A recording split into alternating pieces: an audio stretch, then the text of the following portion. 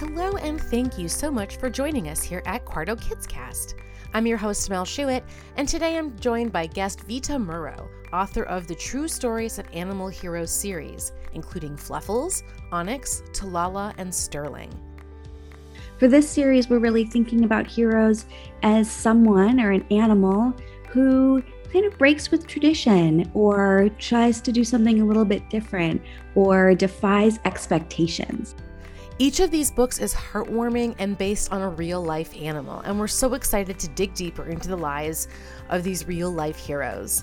I hope you enjoy my conversation with Vita Murrow, author of the True Stories of Animal Heroes series.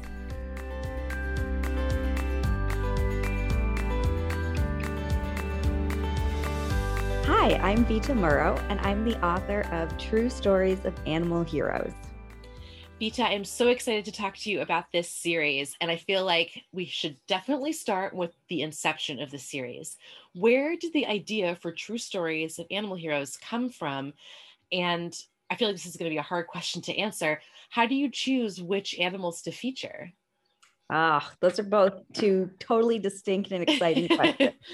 So the first one is about the origin story, right, of this series. And it really came from a conversation about where I wanted to pivot next. I'd spent a lot of time thinking about how we celebrate the leadership and achievement and sort of natural abilities that we have between us as people. And I wanted to take a turn maybe in a new direction from people into something different. And plants felt like a little bit of a far reach. So animals felt more like the next step. And animals are really, they're like our partners on Earth. They live alongside us, and sometimes they're domesticated and they really are a part of our lives and families. And sometimes they are really part of the wild spaces we enjoy. But they're always right here with us, having their own unique experience and doing a lot of those same things, living in families, being leaders amongst themselves, and tapping into their own kind of natural instincts and abilities in really unique and special ways. So it was a chance to kind of pivot from people to animals and also make some similar observations about how we move through the world and support one another. So choosing these animals, that was super tricky. I had the great joy of putting together sort of a preliminary list or a list of ideas. I think I did for each pairing of books. So the first pairing are Fluffles the koala and Onyx the wolf. And then later this summer, we'll welcome a new pairing, Sterling the moose and Talala the leopard. And for each of those, I put together kind of a short list of maybe a handful of animals that I had just researched and mined and heard about from all different kinds of media and people and places, and that captured my attention. And so I thought, oh, if this captures my attention, there's something in there. I bet there's a cool story or a way to kind of nurture a story out of there that would be great for kid readers. So from those short lists, my editor and I kind of teased out and puzzled out who would be the best fit, who would go good together, who would go good out in the world, in the places that we enjoy books, and who our readers would be really excited to cozy up and spend time with. I feel like you just chose such a great little set of animals, especially I'm thinking specifically the first four, just such a wide variety of animals. And I think it's particularly interesting that these sort of walk a very fine balance between fiction and nonfiction. And I'm wondering if you can tell us how you sort of managed to walk that fine line. Oh, that's such an important observation. Yeah, they are fictionalized retellings of true stories or true characters or animals that really live alongside us or have had a great life.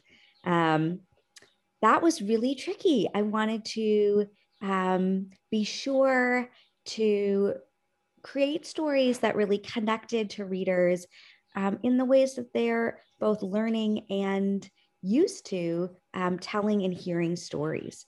so that there really was a narrative pattern that felt really familiar to young readers and listeners, and also one that they themselves could also kind of emulate. I'm always thinking of my readers as also writers and listeners and sharers of stories orally. And my great hope is people who are sharing my books are then going on to tell their own stories.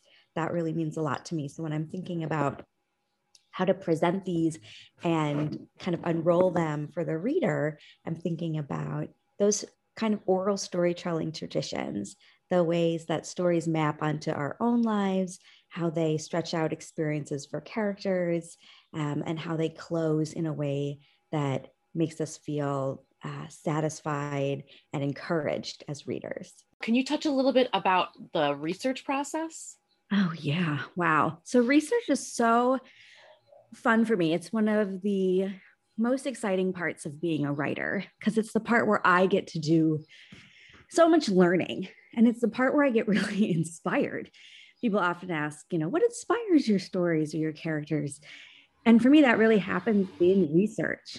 It's in taking an idea or a character that I've maybe heard a little bit about and then learning so much more about them.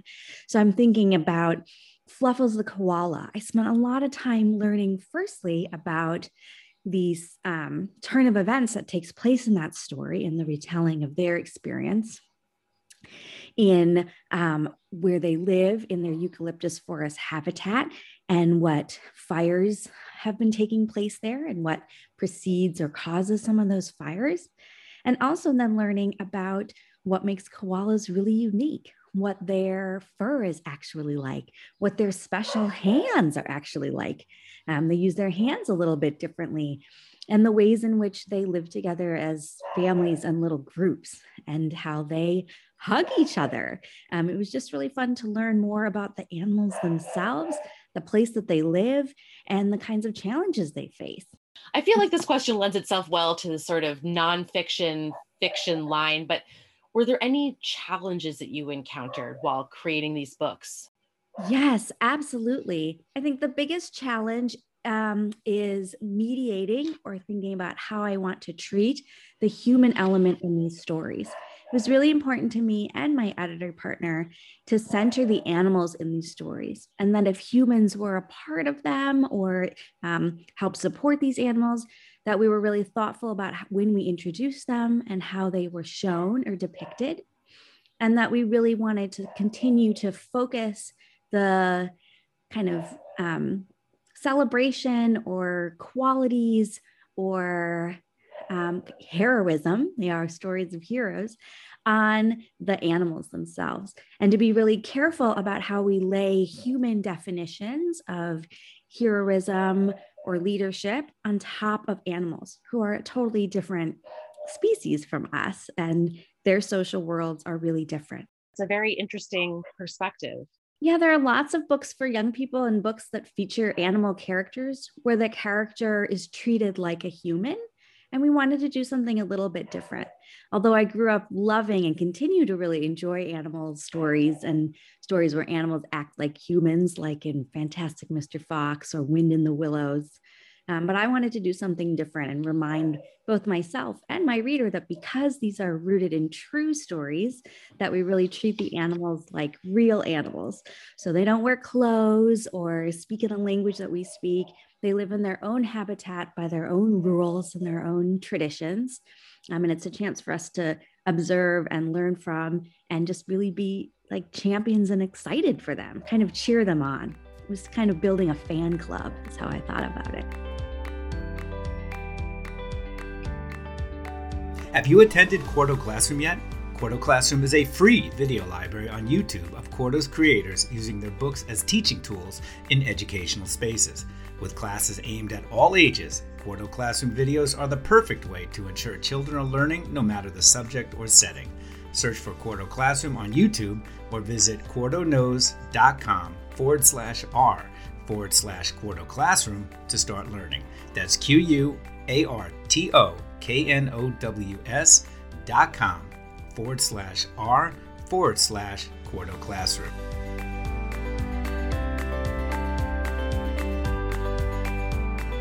so cute.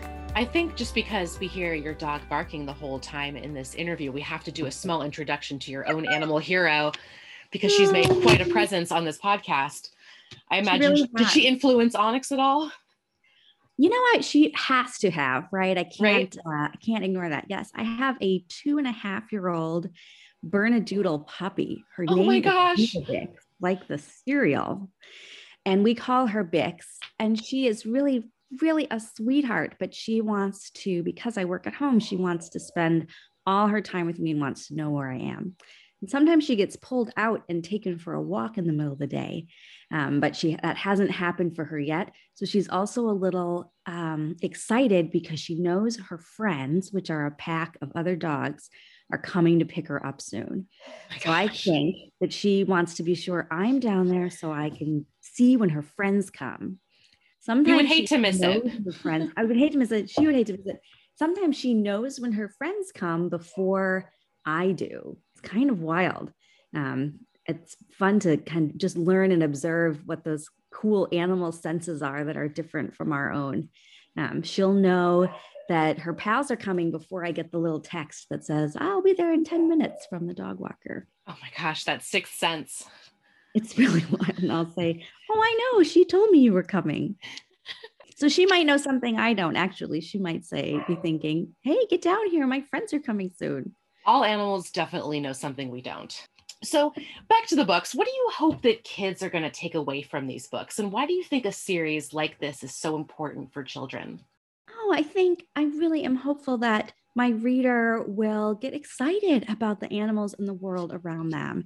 And at the end of each book is a section of nonfiction information, of facts and kind of a little bit of background and information on how to support animals like the ones in these stories, whether that's protecting their habitat or just looking out for them or supporting the people who help make the lives of these animals really happy and healthy. So that's one part. I think also a chance to broaden the reader's definition of what a hero can be. For this series, we're really thinking about heroes as someone or an animal who kind of breaks with tradition or tries to do something a little bit different or defies expectations. And so that the reader themselves can see a part of their own experience in that and think to themselves, oh, there are small ways that I'm being a hero to myself or others every day by just going my own way or blazing a trail or changing something from something I don't like to something that I do like. You mentioned that just at the time of this recording, you mentioned we've got Fluffles and Onyx are out, and we've got Talala and Sterling coming up. Can you tell us a little bit about Talala and Sterling? Ooh, yeah. Oh, I'm so excited about both of them. All of the animals are really special to me, and I find different ways to connect with them. For Sterling and Talala, Sterling is a big moose, and moose are an animal that I grew up around growing up in Minnesota, in the northern part of this country. And I have such a fondness and affection for them. They're really towering, they're really strong, and they're also really sensitive. They hang out a lot in places where they have a lot of peace and quiet. And so they can tell anytime that peace and quiet is disturbed, they get a sense of that.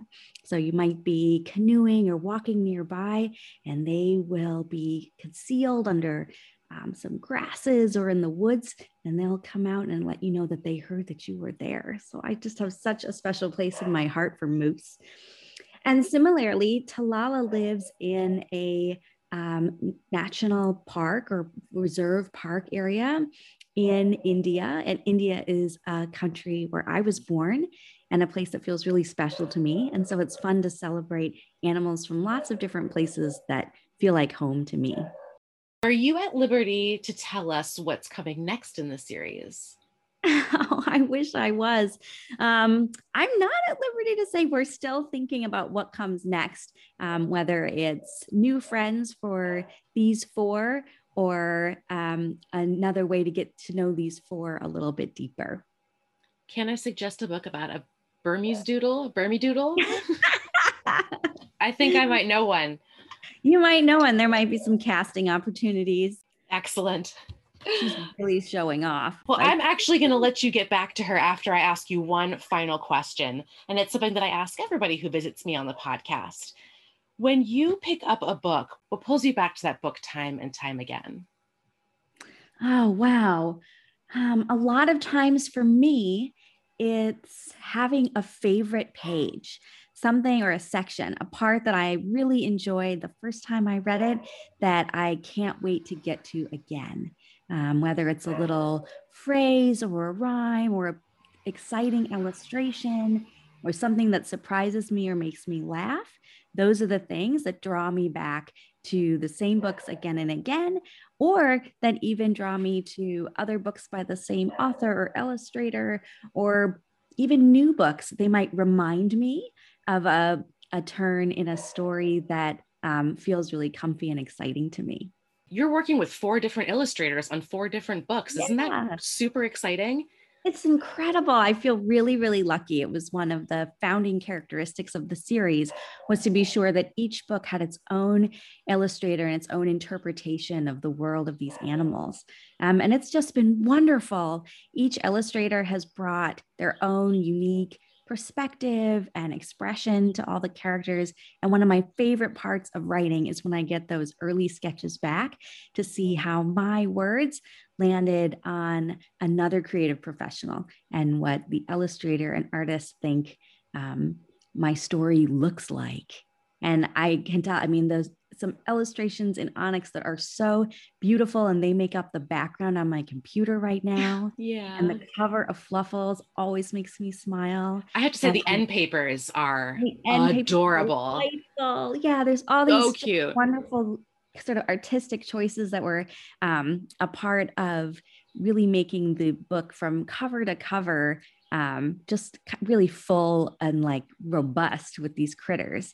Those last pages with the facts, both illustrators made special spot art to kind of tie the fictional world with the real world together. I love looking at the drawing illustrations of Onyx, looking at the real Onyx and things like that. Makes me so happy. And in Sterling and Talala, similarly, the look and feel of Gir National Park, which is where the little leopard Talala lives, looks so much like India. It just looks so real, like you could step into it right from here.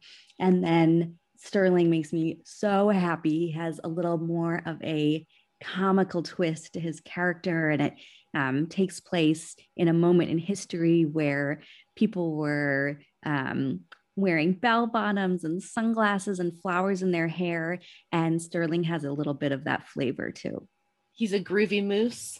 He's a groovy moose. Thank you for also confirming that the plural of moose is moose. Yes, moose. Thank you so much for talking to me. I love these books. I can't wait to see what you have coming next. I can't wait for Talala and Sterling to come out to add those to my collection. Oh, thank you so much. Me too. I'm excited to share them and have them make new friends and lift up all of our animal heroes. I hope you and your animal hero enjoy your play date. Oh my gosh. He's never been more ready.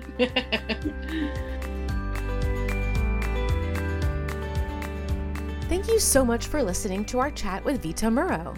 The first 2 books in the True Stories of Animal Heroes series, Fluffles and Onyx, are available online and in bookstores and libraries worldwide, and Sterling and Talala will join their furry friends this August. We would love to see you subscribe to Quarto Kids Cast on Apple Podcasts, Spotify, Stitcher, or wherever you listen to podcasts. And you can find all available episodes at anchor.fm/QuartoKidsCast. And hey, if you're enjoying Quarto Kids Cast, we'd be grateful if you left a review so others can hear about it too. Special thanks to Scott Holmes for our theme music, Steve Roth for his promotional vocal stylings, Vita Murrow for stopping by to talk to us, and of course you, the listener, for tuning in. Until next time.